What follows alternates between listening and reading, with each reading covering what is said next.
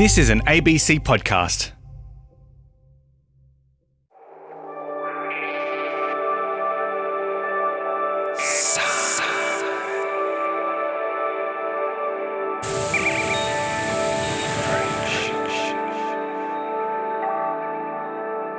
Hello, it's Natasha Mitchell with Science Friction, and I've got an absolute global superstar of science fiction on the show today. A special encounter between the deep past and the deep future, whether it be real or imagined.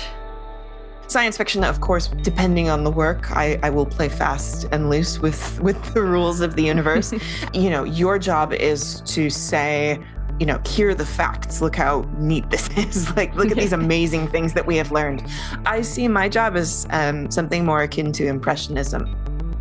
Becky Chambers just won her second Hugo Award, the world's most prestigious sci-fi award, for her novella A Psalm for the Wild Built, part of her Monk and Robot series of what you'd probably describe as hopeful sci-fi.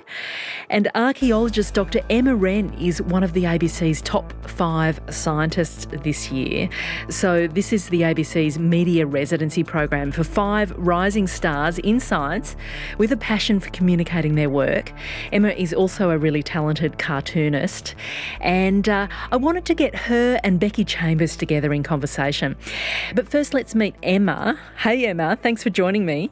Thanks, Natasha. So, what do you love so much about time travel? It was subtle at first. It's probably, growing up watching Back to the Future and horrible histories and, liked ancient Greece and ancient Rome in primary school. But it probably wasn't until I got to high school finding stories that I like and realising that, a lot of them involved the past or sometimes the future. For sci-fi as well as for history, it's that notion of visiting a different world. It's the fact that, with the distance between us and, ancient Greece or the Neolithic or sometime in the past is so vast that it might as well be looking thousands of years into the future, except we know that it happened and that it in some way has formed how we got to where we are. So there's definitely that element, though, of this is so different from my present. So I guess there's a little bit of an escapist element to it, but it also kind of helps you understand where we are as well. Yeah. I think the ultimate escapism for me as a kid was climbing into the TARDIS with Doctor Who, Tom Baker. Tom Baker was my Doctor Who, thank you very much. The only Doctor Who I'll ever have eyes for. And being transported in that TARDIS into other times and places. So my doctor is David Tennant, but I will say Christopher Eccleston, also very good, and my dad's favourite is Tom Baker as well. And, gotta love the Gen X kid. Yeah, you gotta appreciate the impractically long scarf. As an archaeologist then, you now spend your life getting to time travel for a job, and in your case, back in time. So where does your work take you into the deep past? So most of my work has been looking at interactions between people and the environments that they live in the past. So specifically here in Australia. So for my PhD, I was most interested in the last 4,000 years or so, because during that time, climate has been fairly similar to the kind of conditions that we have now. So we're looking at, okay, if we've got a similar climate 4,000 years ago, what was similar, what was different? And for my project, I was specifically looking at fire in northern Australia, because fire is something that is very natural. It's a big part of northern Australian ecosystems. Over the last 4,000 years, has it always been there? Has it changed in the way that there's been fire and plants and people interacting? And whether or not we could try and tease apart where people fit into that picture. So given you spend your days, Emma Wren, investigating the deep past, it's very interesting to me that one of your other passions is thinking about the deep future. You are truly obsessed with science fiction in a good way. What do you especially love about Becky Chambers' work? I really love how it's about people, and it doesn't necessarily have to be humans in that case. It could be robots as well as aliens, but there's about the connections between them and about what they're feeling rather than being about space explosions or cataclysms. So it's very character driven, but it's also really optimistic. I have read plenty of dystopian fiction as well.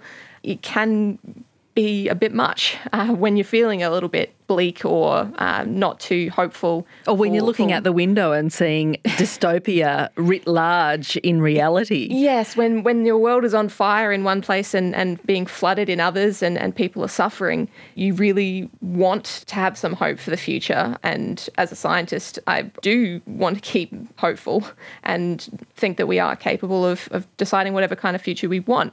And so sci-fi like Becky's is really great at that, then going, we're not stuck. We don't always have to be doing things this way, and the future doesn't have to be bleak.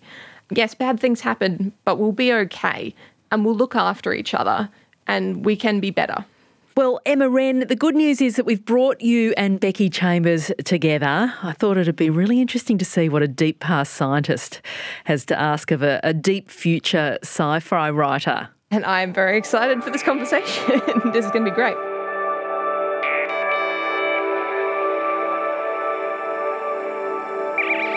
Oh, thank you so much. I'm really excited to be here. And I'm excited to be talking to you. You grew up around science because both of your parents are space scientists. Were you ever tempted to become a scientist yourself?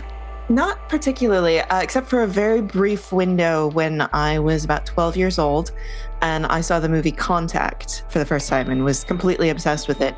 And so there was a period there where I said, I want to be an astronomer. But as I got a little older and realized that while I was good at math, it wasn't a particular passion of mine, that what I really wanted to be was Ellie Arroway, who's the protagonist of that story. I wasn't particularly interested in going into STEM itself unless I could actually meet aliens. So I chose a field in which I can almost do that. It's the closest thing, I think, to being able to hang out on a beach with aliens, is just making up my own. But at the same time, it was impossible to grow up in that environment and not absorb a real love for not just space and the universe and existence as we know it, but for science and the scientific process. And that's something that has indelibly shaped my worldview and that I'm very grateful for. You're known as a writer of solar punk, which kind of looks into positive futures based on sustainability and improving relationships with nature, or even hope punk. So both of these are kind of relatively new genres that are essentially rebellion in the form of optimism. What's your motivation for writing optimistic stories? And was this a conscious choice as a science fiction writer? This was a very conscious choice on my part. From the start, from my first novel, The Long Way to a Small Angry Planet, one of the things I commonly hear about my genre is, that it's grim, it's dystopian, it's not particularly fun. And I will disagree on that. I think that dystopia can be fun is maybe not necessarily the right word, but engaging, certainly. Some of my favorite stories are on the darker side of things. But I think that we have to have a counterpoint to that. We have to say, all right, here are the cautionary tales, here are the scary futures, and then here are the things we could point our compass toward, that this is something that makes the struggle worth it. A lot of sci-fi focuses on the revolution, the big catalytic change that happens in a society or a place and the fallout of that. Those are important stories to tell. I think it's also important to show what happens after the struggle, what happens after the crisis. What is it that makes the fight to get through that difficult time worth it? Because survival for survival's sake alone isn't enough. You need to know what sort of future it is you're working toward. Even if it's not a future for you, it may be a future for the next generation or generations after that. If we don't think that a better world is possible, we're never going to get out of the mire that we're currently stuck in. Yeah, great to hear you talk about that. And it's not only about surviving. Is it possible that we could also thrive to actually have a future that we want to look forward to? Yeah, sometimes the fears do kind of dominate, particularly in the sci-fi genre at the moment. And on that thread, what are some of the challenges of writing stories of hope at a time when many of us are looking to the future with despair? I find that the angrier I get, or the more afraid I get of the situations plural that we're in, because, pick a catastrophe, any catastrophe, the more upset I get about those things, I find the gentler I write, because I tend to tell the stories that I need to hear. The key distinction here is I don't look at my work as purely optimistic, putting on rose-colored glasses, saying, don't worry, everything's going to be all right.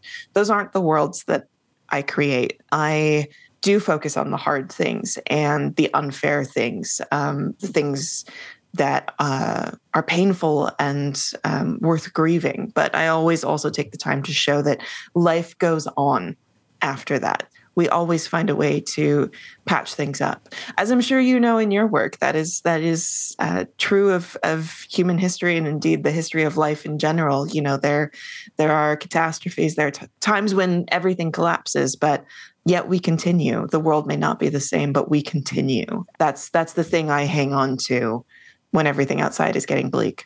I actually take a lot of comfort in looking backward, even though my work focuses on looking forward. But history, anthropology, these are areas that, you know, as an amateur, I'm keenly interested in. Yeah, well, I definitely want to talk to you about the past, of course, with my background being archaeology and pretty much all of my research being centered in the past.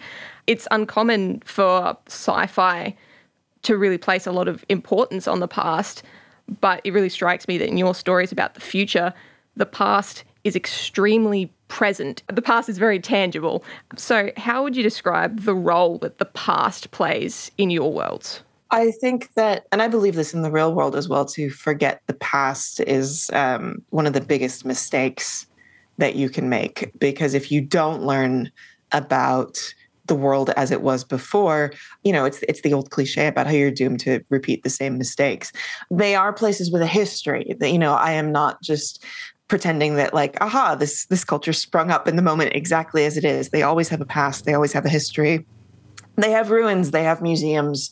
And to me, that's just part of a healthy society. Museums, but also generally more places for remembering, appear in almost all of the books in your Wayfarers series, which I love. And in the final book of that series, an adolescent alien called Tupo has even created a homemade natural history museum, yes, which I love. Museums are were a huge part of my childhood and adolescence, and still, anytime I am somewhere other than home, that's one of the first things I look up. You know, first is restaurants and second is museums. You know, I lived at the Los Angeles Natural History Museum when I was a kid. Also the Huntington Library, the Getty Museum. Those were the places I always wanted to go over the summer. And my mom was always more than happy to let me wander around and look at the past all day. To me, they feel almost like sacred ground. Honestly, I have so much respect for archival work, for curatorial work. It almost goes without a ton of conscious thought that I put places like that in my work, because I can't imagine life without those places. And then even if it's not a formal museum, if it's some sort of shrine or memorial, or even just, you know, something like, you know, an old grove patch of forest is something that for me in the real world it strikes that same chord as this is a place that belongs to the past, but is something that I can stand in now. I can, you know, look at that artifact, or I can reach out and touch that tree, and I am time traveling. I loved time travel stories as a kid, and I still do. Yeah, that sense of wonder is very special. And I guess that's one of the things that makes me appreciate getting to do outreach kind of things with kids as well, is you can sit down with them and go, look at how amazing this is. Isn't this cool? Yeah, I know exactly what you mean, because that is also a big driving force in why I write what I write. Science fiction, of course, depending on the work, I will play fast and loose with the rules of the universe. You know, your job is to say, you know, here are the facts. Look how neat this is. Like, look at these amazing things that we have learned. I see my job as something more akin to impressionism, in that I am not necessarily telling you exactly how something works. I am probably riffing off of something in the real world, but, you know, I'm taking a flight of fancy with it. You know, I'm trying to communicate to you how it feels, how I feel when I look at a tree that's 1,500 years old, how I feel when I look at an ancient hominid skull, or, you know, read about a fungus that's the size of, you know, a small town. Like that, I am trying to take that feeling that arises in me when I look at the facts that folks like yourself literally dig up and tell a story about that feeling. So you explore some of the relationships that people have with nature and technology across all of your books, really. So I'm really interested, obviously, in that with my work, particularly how people have kind of combined nature and technology through shaping environments with fire. How do you think our relationships with nature and tech influence our sense of self? Oh, immeasurably is the short answer. I think that viewing humans as something separate from nature, separate from the environment, is exactly what is causing so many of the massive global issues that we are facing today. But I think there is a tendency to say that technology is bad. It's the fault of technology. But as you point out, fire is technology, right? A stick that you use to get ants out of an anthill is technology. Baking bread is technology. So it's not so much a matter of tools and the things that create. It's about our mindset. There is nothing inherently wrong with a computer. There is nothing inherently wrong with electricity, an airplane, or any of these things. The problem is that we've artificially divorced ourselves from our place in the web of life around us, to the point that the tools we're making are killing us. But that's not because tech itself is bad. It's about how we use it. It's about how we implement it. A fire can also be dangerous, right? It's all about having the wisdom and the knowledge and the understanding of how it is affecting both the people and the creatures and the space around you that enables you to use it safely. And so I do my best, especially in my Monk and Robot books, to not make enemies of nature and technology, because I really do think that with the right shift in mindset, these things can exist harmoniously, and indeed have for as long as we Homo sapiens have been making tools.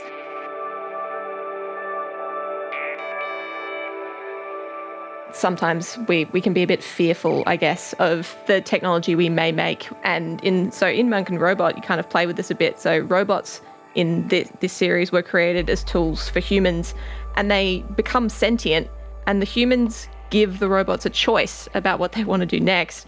So rather than falling into a very common sci-fi trope of these robots being evil or killer robots taking over, your robots go in a very different way. Want to tell us about that? Absolutely. So the robots in Monk and Robot all gain sentience en masse. Nobody knows why. It's a huge mystery. As you said, the human society that said robots exist in gave them the offer of becoming full citizens alongside people and to help them rebuild the world together. And instead, the robots said no.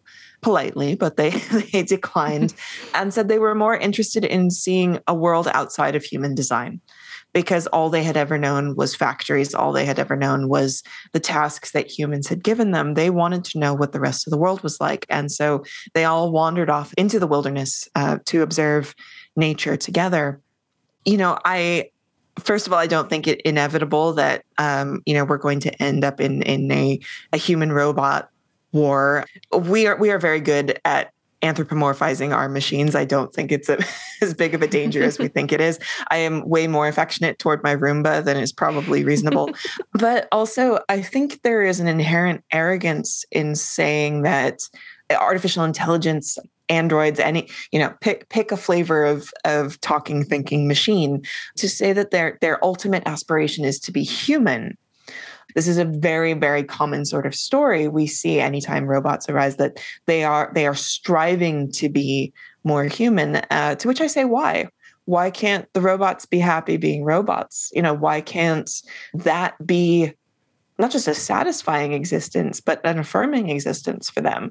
I think that no matter whether you're talking robots or aliens, to say that, we are the pinnacle of all things is just a concept I would love to just throw in the trash. So I play with that a lot in Monk and Robot, not just in the history of the world, but also in the relationship between Dex and Moscap, in which Dex really does come to understand that Moscap takes pride in being a machine and being an object, and that it does not like being compared to people or to animals, because it's none of those things. This is an identity that is very important to Moss Cap, but doesn't make it any less worthy of respect or of being considered an equal. This too is reflective of just how I see my place in the world around me. I think a lot about my non-human neighbors, the plants and animals that live around me.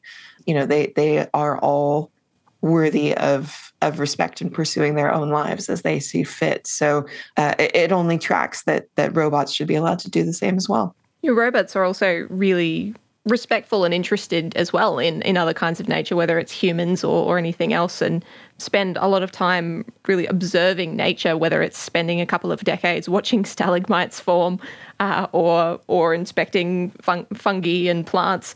So why did you make your robots scientists?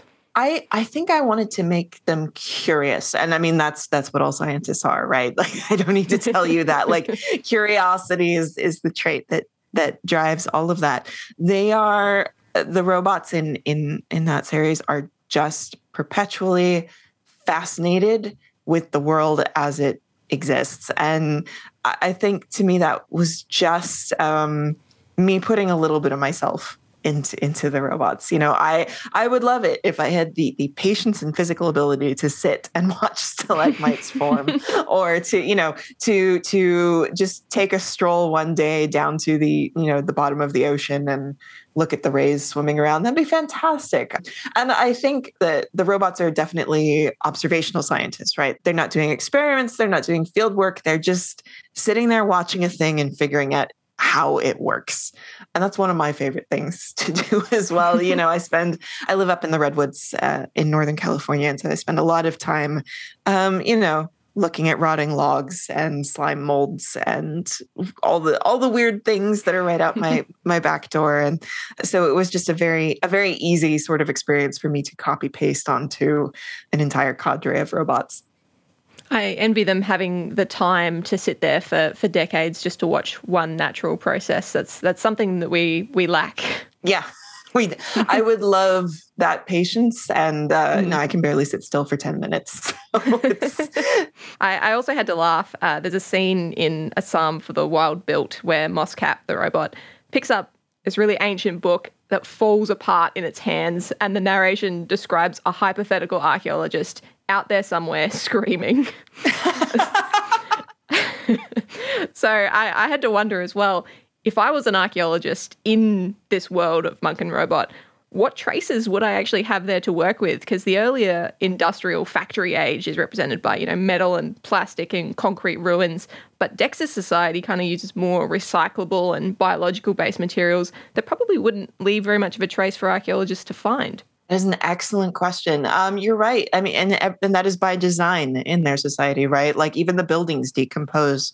I have to imagine that there are people within the society in these books who have thought about this, who have thought about the fact that, hey, we're not leaving anything behind for other people to look at. So whether that be something digital, whether they have, I don't know, maybe they're actually etching some sort of high-tech tablets for people to be able to look at later. I firmly believe that they are doing their best to future-proof the knowledge of their society, even though the ruins of it will be gone, once their community has disappeared as well. I guess the absence of a massive footprint in itself is telling about the society. So, even if we're not finding, we weren't finding big ruins, that tells you something about the society itself. So the absence is still a trace of a kind.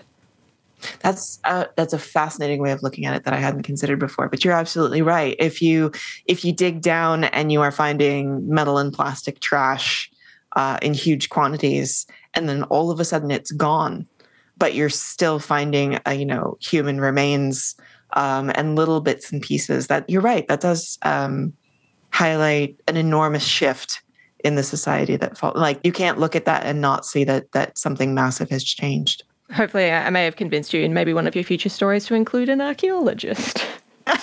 I think you've made a solid case for it, yes. Good. That's my goal. The society on the moon of Panga in Monk and Robot is a really great example of how the evolution of society, culture, and technology doesn't have to be linear. So it's often really tempting to think of everything as a straight line, from less complex to more complex, from the past to the present, and to describe it as progress, with complexity being seen as somehow superior. So, of course, nothing is that simple, and the society in Monk and Robot is a really great example of how social, cultural, and technological change doesn't have to be a line, and it definitely isn't a line. Is that what you had in mind, and how do you reflect on this relationship between human society and tech development in your writing? That's absolutely what I had in mind, and that too comes from me looking backward before I can write about moving forward, right? I don't see a straight line. I wanted to show there are lots of different communities there. They use technology differently, and they use it in concert with the different environments and microclimates that they live within. Some places, a high-tech solution is not just appropriate, but ideal. Other places, something very, very low-tech is the approach that works best for the people who live there. And then you have people like Sibling Dex who live somewhere in the middle. You know, they're traveling the world in a wooden wagon that they drag around with a bike.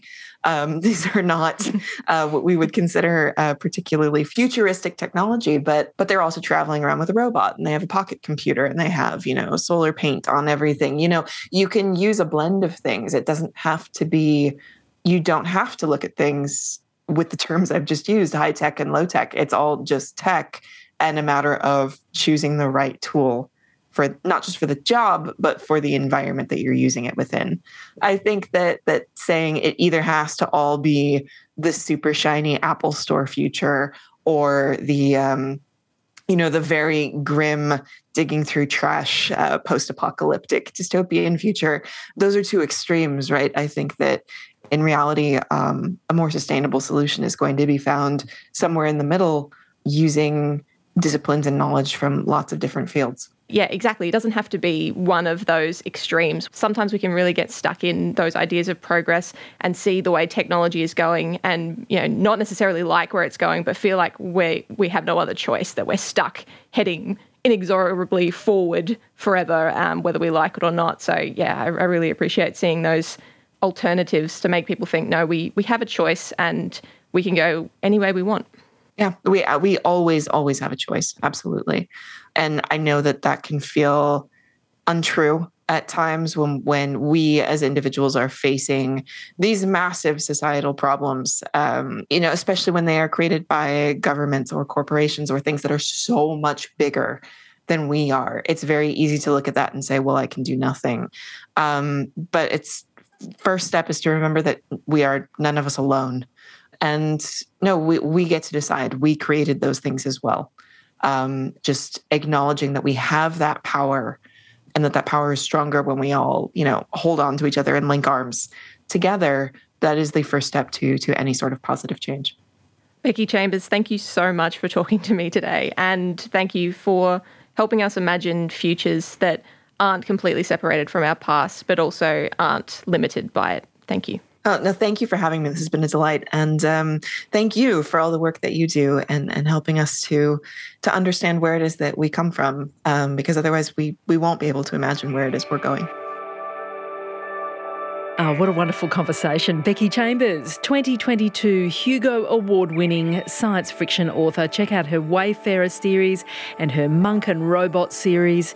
And archaeologist Dr. Emma Wren from James Cook University, who does work on ancient fires in Australia. She was one of the ABC's top 5 science media residents. So great to have you with us, Emma. And you can find me on Twitter at Natasha Mitchell. Tell your friends about the Science Friction podcast. I'll catch you next time.